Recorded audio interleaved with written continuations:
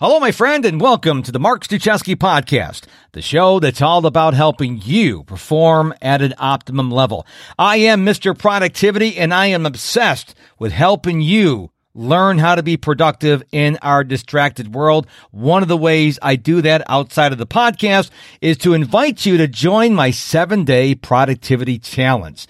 All you have to do to sign up for this is go to my website, MrProductivity.com. Remember, Mr. is all spelled out. Right there at the top of the homepage, it says join the 7-day productivity challenge. Give me 2 minutes a day for 7 days, and I will teach you how to be a more productive you. On the show today, Joshua Reid. He is a transformational mindset coach and business consultant with over 25 years of study, practice, and teaching in personal development, mind and body coherence, leadership cultivation, and optimal mindset development. This episode is fire, so get ready to get a lot of information right now. Joshua, what is up? Nothing much, Mark. How are you? I'm fantastic. Now, when I asked you how you were doing before we press record, how did you answer me? Just dandy. Yeah. See, I have not used the word dandy in quite some time. And I think you've got me inspired now, Joshua. I think we need to, I need to start saying dandy more because that's a word a lot of people don't use, at least in my inner circle. Well, it's a revitalization of those words that we've forgotten from when we were younger, right? Dandy. And who could ever forget supercalifragilisticexpialidocious? What was it? Mary Poppins? Was that what? That's it? Yeah. That's an oldie, but it could be. Oh, my goodness gracious. Well, we're showing our age. I'm 54, and I remember when that show came out, so that's kind of scary. But and I'm talking about the original one, not the one that's been remade. I'm talking about the original Mary Poppins, when they didn't have the great special effects they do now in the movies. So it was kind of funny. But anyways, you are a transformational mindset coach. And now for the benefit of those people who are listening to this conversation that says, what is a transformational mindset coach? Tell us what you do. Well, Mark, it's pretty simple. I influence positive, effective change within people's lives and businesses. I started in the business consulting world after a stint with a few startup companies.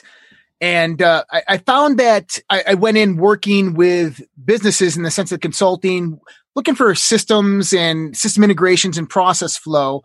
But I ended up more working with the business owners directly or their teams or the C-levels and helping them to kind of understand where their mind fit into the whole business realm and really what their business was in a specific perspective of kind of like, I guess, of reality-based learning, if you want to call it that.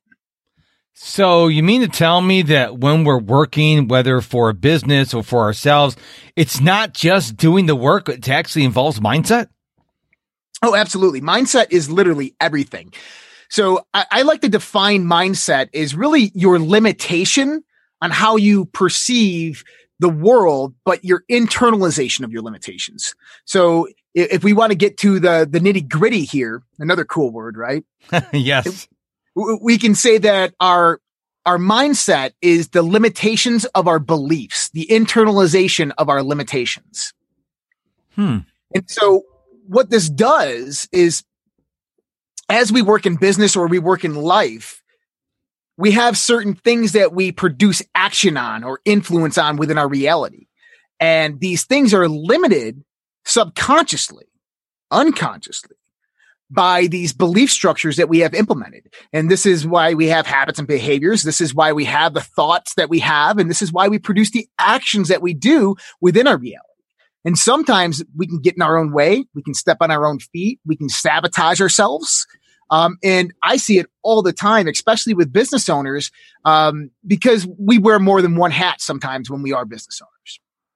You know, it's interesting. I will share this with the audience that you and I have had some conversations offline, and we had a big conversation about beliefs. And I grew up in a household. I was the only child, and, you know, money was kept we don't talk about money. I never knew if my parents had money. I knew that we always had a roof over our head. We always had heat in the winter, air conditioning in the summertime. We always had food, went to vacation once a year, but I never knew about money. My parents never told me about money.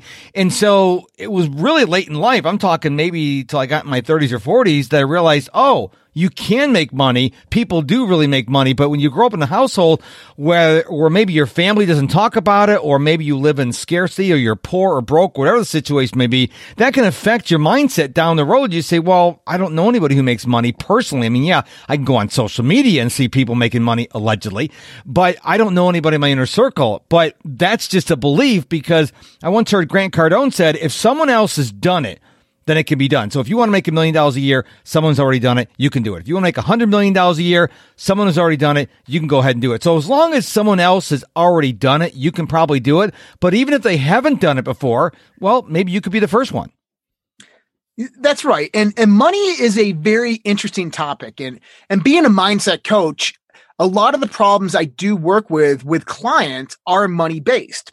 For instance, I always tell people that if you're a business owner, a small business owner, then your business is a direct reflection of your personal life.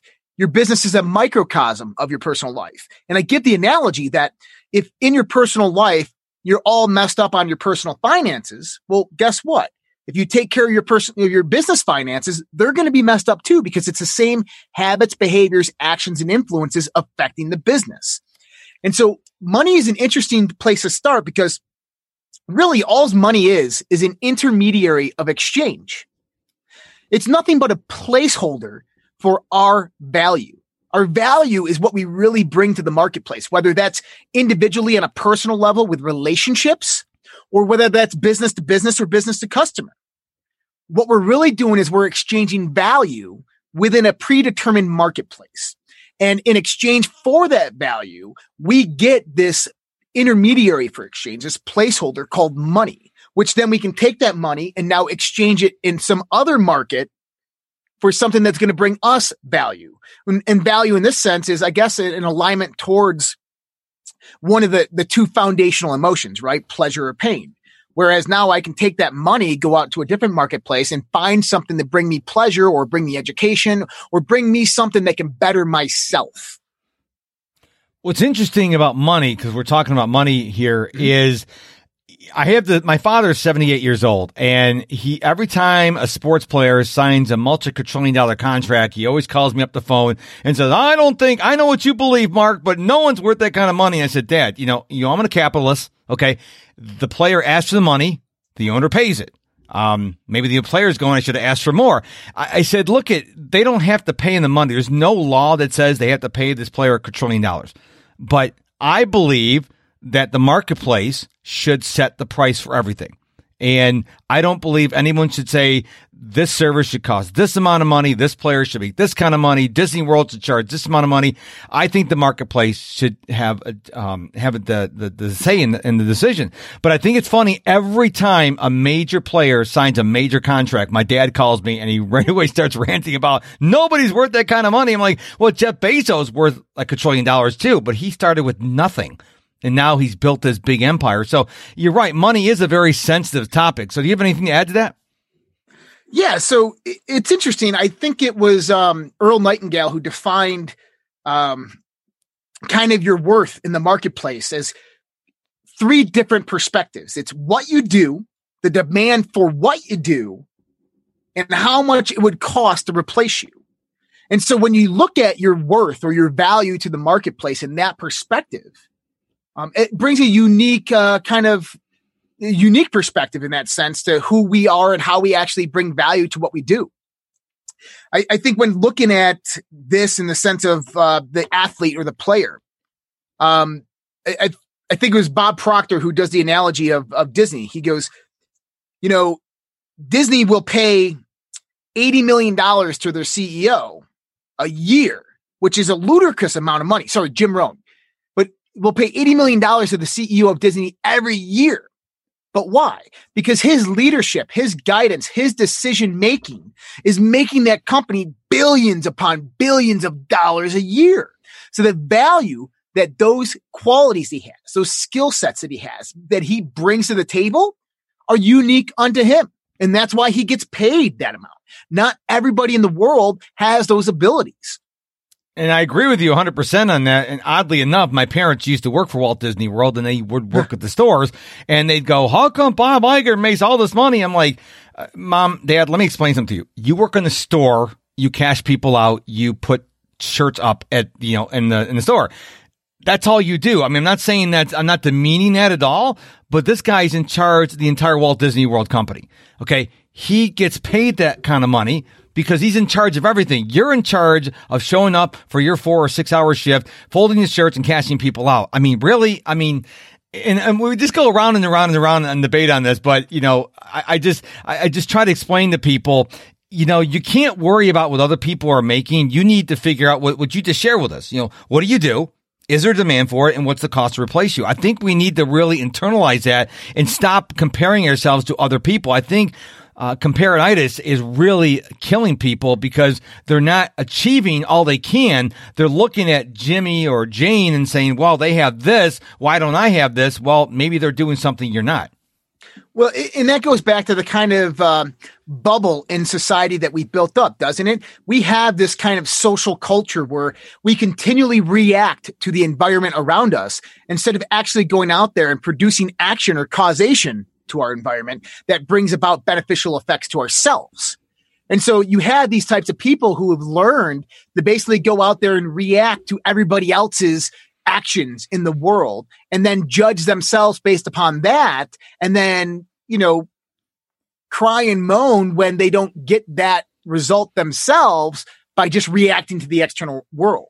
And that's a lot of what I do in the sense of helping people is I help people come to the understanding within their mind of how their mind works and integrates into the level of reality of their environment to produce meaningful effects for their future.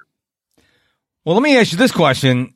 Yeah. I love to always give my audience simple strategies that they can implement and start moving in the right direction. Because my biggest fear is people just listen to this podcast or any podcast and go, oh, that's a nice conversation and move on. I want them to take some action.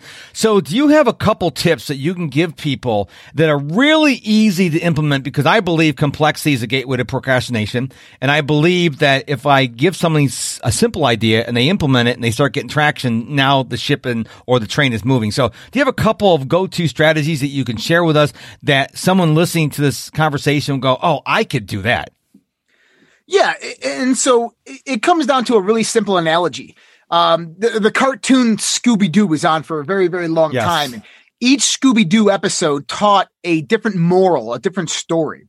But there was one underlying lesson that was taught in every single Scooby-Doo episode. And it was this.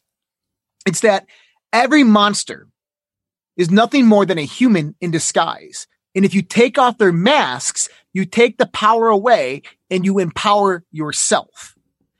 And so this is an interesting analogy because what it does is it shows us that our fears, everything external to us is undefined. And since they are undefined, it appears to us as something that can produce pain or be a cause to worry about our survival.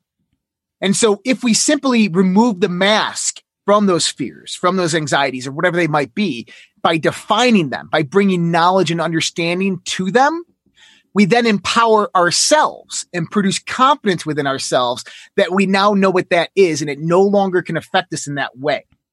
So when you say removing the mask and defining them, what do you mean? Go a little bit deeper on that. What do you mean by that?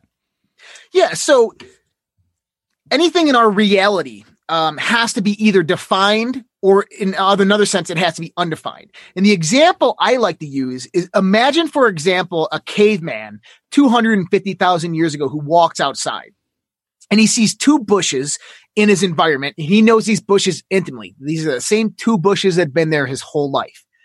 One bush has luscious berries and there's birds eating the berries. There's insects on the bush. There's animals eating the berries. The other one has these ugly berries and no insects, birds, or anything will touch that bush. Both of these bushes are defined. One of them on the left-hand side has these luscious berries, and he defines that bush as giving pleasure because all the other animals have it. The bushes look luscious. It looks like they're nutritious. I could eat them. I know that if I go and eat those berries, there's a good chance that I'm going to survive and it's going to bring me some amount of pleasure. Because ultimately what we're talking about here is emotion. There are only two fundamental emotions, pleasure and pain. Now, we go to the second bush. No animals are there. No birds are eating those berries. So we've defined this bush as something that we stay away from, something that's going to produce pain if we eat those berries because we've never seen anybody eat them. And so now what we have is two definitions within our reality, one moving towards pleasure and one moving away from pain. Now, if we take the same analogy and we walk out into the woods and we see a bush that we've never seen before, it's got a different structures of leaves and we see berries. And let's say that we're hungry. And we look at that bush and we go, I wonder if I should eat the berries. Well, what are the first things we're going to look for? Are there animals? Are there insects? Or are there birds eating those berries? Are there seeds on the ground from when a bird ate them? Or is there poo on the ground from when a bird ate them, right? Mm-hmm. And so we don't see any of these things. So this means that this bush is going to stay undefined because we don't have enough information to process it at that point in time. Since that bush is undefined, by default, our minds associate it with pain. Now, let me say that again. Since that bush is undefined, by default, for the sake of our own survival, our minds associate that with pain. Now, bring that, 250,000 years into the future where we live in this fast-paced society. That mind hasn't evolved much. It's still the same mind that operates on the same principles of survival, which means that anything that is undefined within our existential reality, we by default associate it with pain. And we call these anxieties, we call these fears. These are the things in our reality that we try to ignore, whether consciously or subconsciously.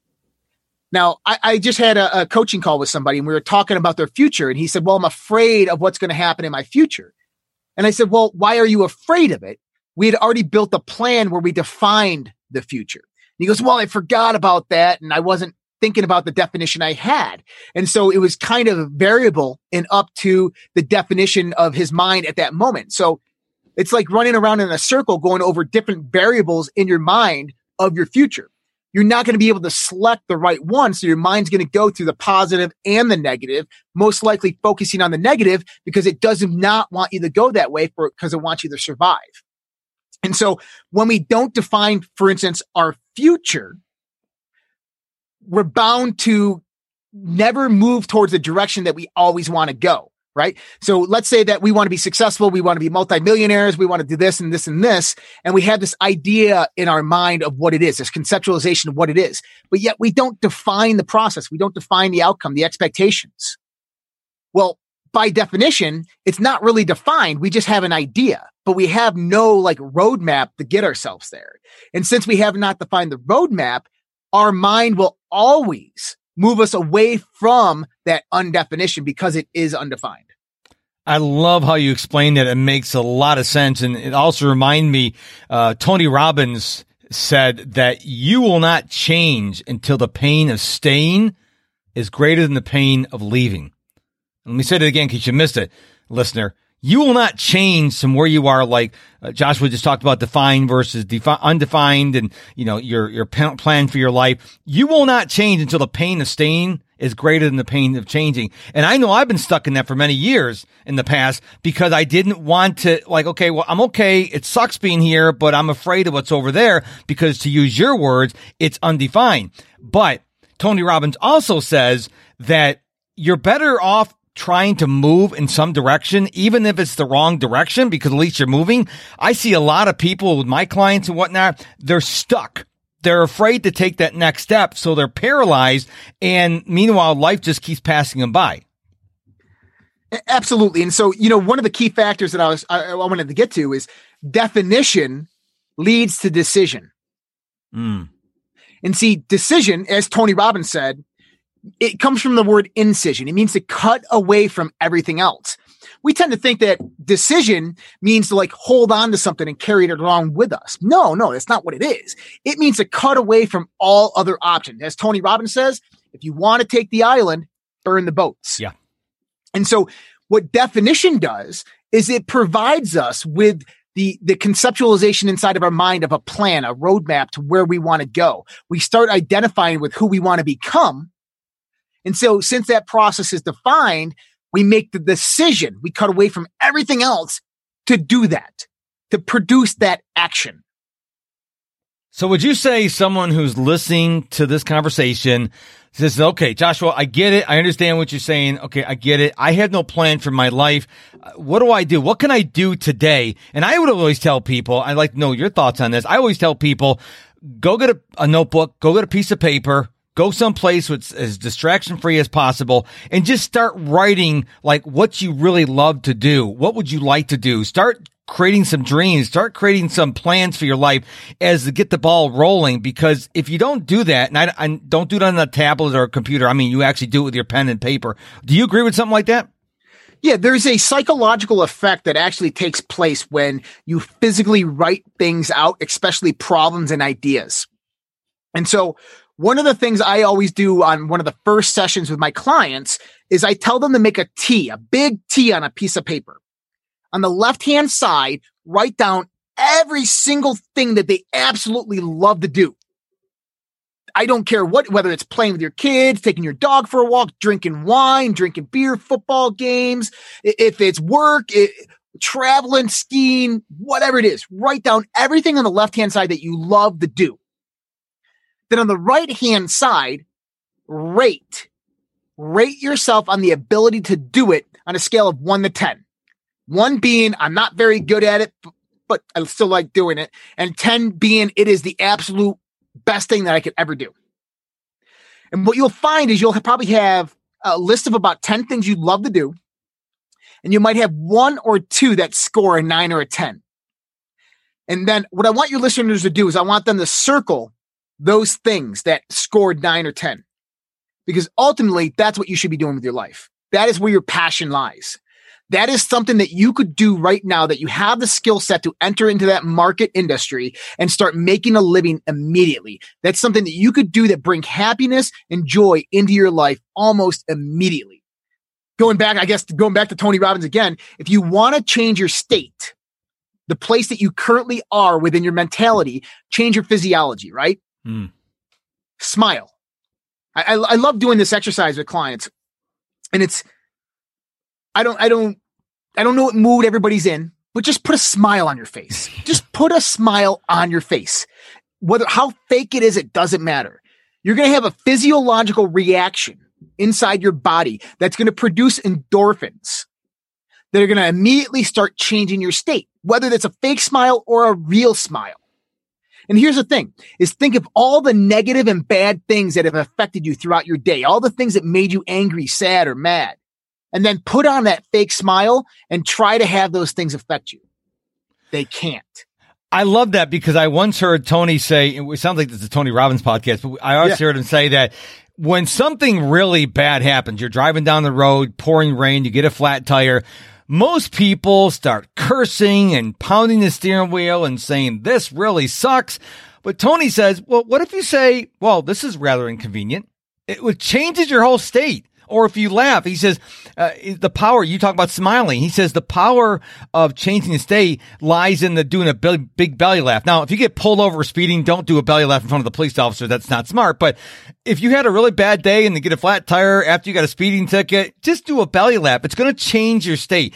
It's really difficult to smile and laugh and be angry at somebody. So I agree with you 100%. I think a lot of people need to focus on their state because I see a lot of people walking around with scowls on their face and they're so mad. I said, look at you're alive. You have 2 legs, 2 arms. You're walking around and breathing. What are you mad about? I mean, sometimes we take things out of perspective. We don't realize that the true perspective is that we're alive, that we're living today. We are alive at this point in time. But it's real easy to go to negativity. It's really easy to go to the complaining route. Absolutely. And so here's something interesting because you hit on this in the sense of Tony Robbins, but the concept is ancient, I would say. And here's a poem from Rumi, which is like back in the 1200s, right? Wow. And it's called The Guest House. And this is something that I came across on one of those days where you're just having a bad day. And it was interesting because it completely changed my physiology, my mindset, my mood, my paradigm immediately. So it says, this being human is a guest house. Every morning, a new arrival, a joy, a depression, a meanness, some momentary awareness comes as an unexpected visitor. Welcome and entertain them all, even if they're a crowd of sorrows, who violently sweep your house empty of its furniture. Still, treat each guest honorably. He may be clearing you out for some new delight. The dark thought, the shame, the malice, meet them at the door laughing and invite them in. Be grateful for whoever comes because each has been sent as a guide from beyond. And so that's powerful. It is powerful because it's telling you that this mood that you're going through, this feeling, this emotion, this anger, this resentment, whatever it is meant to clear out yourself, to make room for something that's going to be joyous and it's going to be happy. You have to, it goes back to what we we're just talking about. If you have a wound, whether it's emotional, whether it's, physical or not, you have to remove the knife before you can actually heal.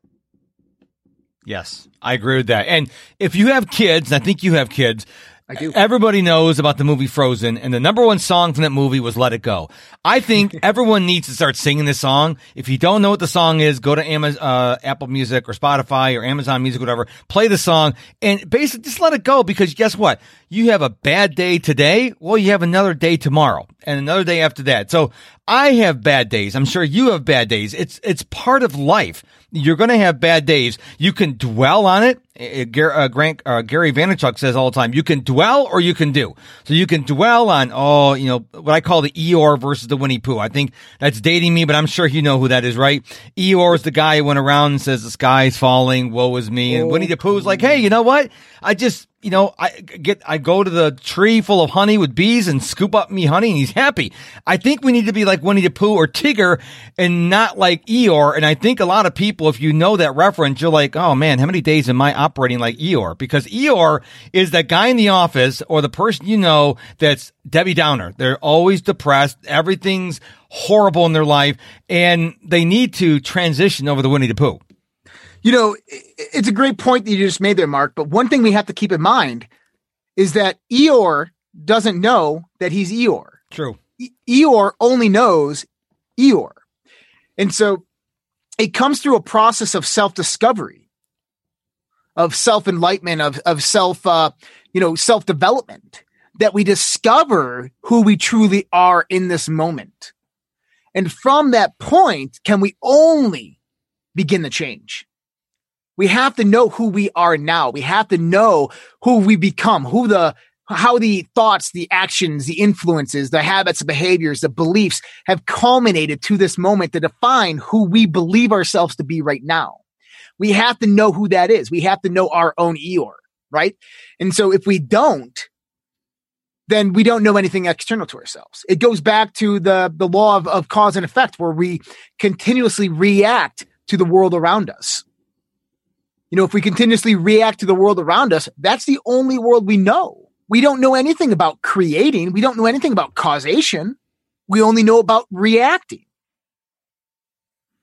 And we don't want to be in reactionary mode. We want to be in proactive mode, because if you look at the high performers in our world, none of them are reactive. They're all proactive. They're all trying to figure out, okay, how can I become better every day? And so reactionary people are not going to be as productive as proactive people are. That's right. And so I define personal development, which is the industry that I am in, as the foundation to who you are becoming. And so what this means is that every book that you read, every bit of knowledge that you learn, every time that you sit and listen to somebody else, you are developing yourself in who you are going to become in the future. And now this goes back to the definition. If you have not defined that person, then isn't personal development just a waste of time in that sense? you don't know who you're becoming and you're just taking in information, but you don't know how to utilize it, you don't know how to lay it down and build a road, a pathway, then it's time to sit down and define ourselves within a piece of paper, to know who we are, to have that starting point, and then define who we want to become.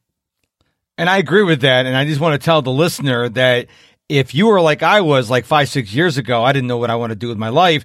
It's not too late. If you're still breathing, I don't care if you're 20, 40, 60, whatever, do the exercise Josh talked about. Get a piece of paper, get a pen, start doing let's see, I wrote it down here. 2 columns. What you love to do, and then rate yourself on your ability to do them from 1 to 10. Just do that simple exercise, and it's going to really show you what you should be doing. Don't go another day with going, I don't know what I want to do in my life.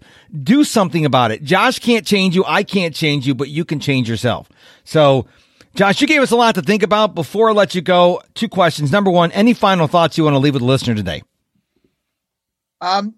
Yeah, I mean, it really comes down to who you define yourself to be and who you define yourself that you want to become.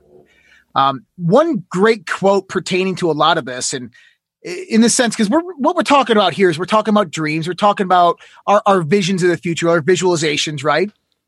And so one way to look at this is that if you're paid a salary, right? Your salary is nothing more than a bribe paid to you to forget about your dreams and to work towards somebody else's. I never thought of it that way before. Well, but here's the thing is, if you're paid a salary, right, that means you're going to work every day and you're dependent upon other people's influences. True. Which means that you're reacting to their world. So you're reacting to other people's dreams, other people's desires, other people's wants, because ultimately your actions are fulfilling them. And so I'm just saying is self-empowerment is a beautiful thing. And when you take it into your own ability to create, to be a causer, to produce and influence things in your own reality, you can have any life you want. That's powerful. That is very powerful. So where can we find you online, find out more about you and what you have to offer the world? Well, I'm pretty sure I'm going to give you the links here, so they'll have all the links below. But my website is joshuarobertreid.com. That's first name, JOSHUAROBERTREID.com. I'm also on LinkedIn, fairly active on there. Feel free to go ahead and connect with me. And yeah, that's where I'm at. Well, I really appreciate you coming on the show today, giving us massive value. The big takeaway I think everyone should take is if you don't know where you are, where you're headed to, then just do the simple exercise. I mean, it won't take that long, but put it on your schedule, because if you put it in your mind and go, someday I'm gonna, no, put it on your schedule. Gift yourself the time to do the exercise. It's not that hard. And for all we know, or I should say, for all you know, you may be going down the wrong path, and this exercise will get you pointed in the right direction. So, Joshua, thank you so much for being on the show today. You are an absolute rock star, sir. Thank you much, Mark. You take care, and all your listeners, take care. Have a great day. And just before we go, don't forget to head on over to MrProductivity.com. That's MrProductivity.com. Mr. is all spelled out. Join the 7-day productivity challenge. Give me 2 minutes a day for a week, and I will teach you how to be a more productive version of yourself.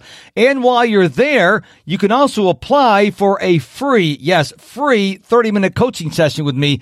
All that and more at my website, MrProductivity.com. I want to thank you so much for your time and attention, for listening all the way to the end of this episode. I truly appreciate you more than you know. If you found value in the show, please share it. If you are not subscribed, it would mean the world to me if you did subscribe. So thank you so much. Until we meet again, my friend, go be productive.